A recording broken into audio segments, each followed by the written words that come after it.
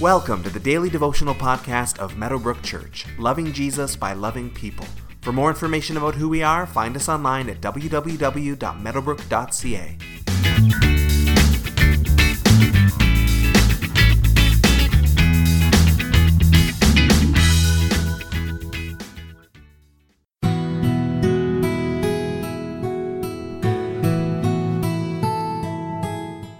Why don't we share Jesus more?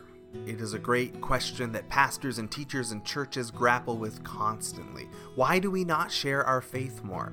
There's likely no singular reason, but just as likely as there's probably a pretty common reason. We're embarrassed. We worry too much about what other people think. It's awful, and saying that we feel guilty. We know we shouldn't, but for many of us, we don't share because we're worried about what people might think of us. We're not willing to put ourselves out there because of that fear. But the Apostle Paul stands in stark contrast to this idea. We learn that Paul, who talked a fair bit about loving others in his career, being concerned about others, was also not willing to let anything get in the way of truth or devotion to Jesus.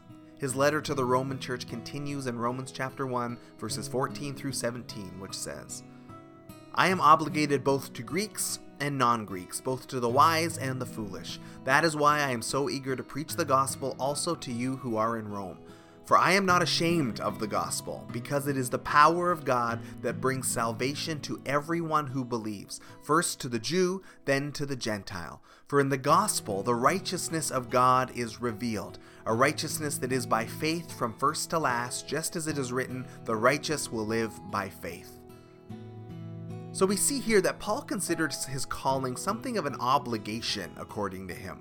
He's no real choice. He has to preach Jesus. His life has been dramatically impacted by the Lord in such a way that Paul just can't help it. He has to preach Jesus. He has to share the truth to all people. And again, we see his fervent desire to make it to Rome so he can do this in person. And then one of the great statements in the whole book of Romans, which we all believe but likely struggle to live out, Paul writes, I am not ashamed of the gospel because it is the power of God that brings salvation to everyone who believes. I'm not ashamed because this message saves everyone. I have been saved by it. So how can I be ashamed of this good news that saved me? How can I keep it to myself when I've received this salvation and others are not receiving it yet? How can I stay quiet about it? And that really is the question for all of us that we need to wrestle with. How can we stay silent about this gospel? How can we be more concerned about what people think than about what God thinks? Or more importantly, than what God has done in order to bring people back to Him? Paul says that this gospel has come first to the Jew and then to the Gentile. God's chosen people had first dibs on this message, and when many of them rejected Jesus, the message moved on to the non-Jewish people. Paul will come back to this theme a few times throughout the book of Romans, but early on, we see his priorities are clear. Even as he loves and accepts the Gentiles as part of the family, the Jewish people are still God's firstborn children. That has not changed, even as the Gentiles are coming to faith. Today's passage ends with these words, For in the gospel, the righteousness of God is revealed, a righteousness that is by faith from first to last, just as it is written, the righteous will live by faith. These were the words that shook up a young Catholic priest named Martin Luther in the 16th century. Luther despaired of how to get to heaven when he knew how sinful he was and how hard he was trying to make God happy with no peace or confidence in his heart to show for it.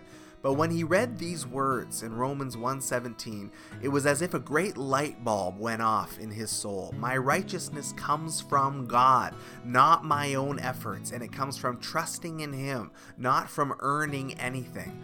This will be explored at length as we walk through the rest of Romans, but again, Paul starts off early in this letter by hinting at where he's going. We are saved because of Jesus, not because of us in any way. We will get to this more later.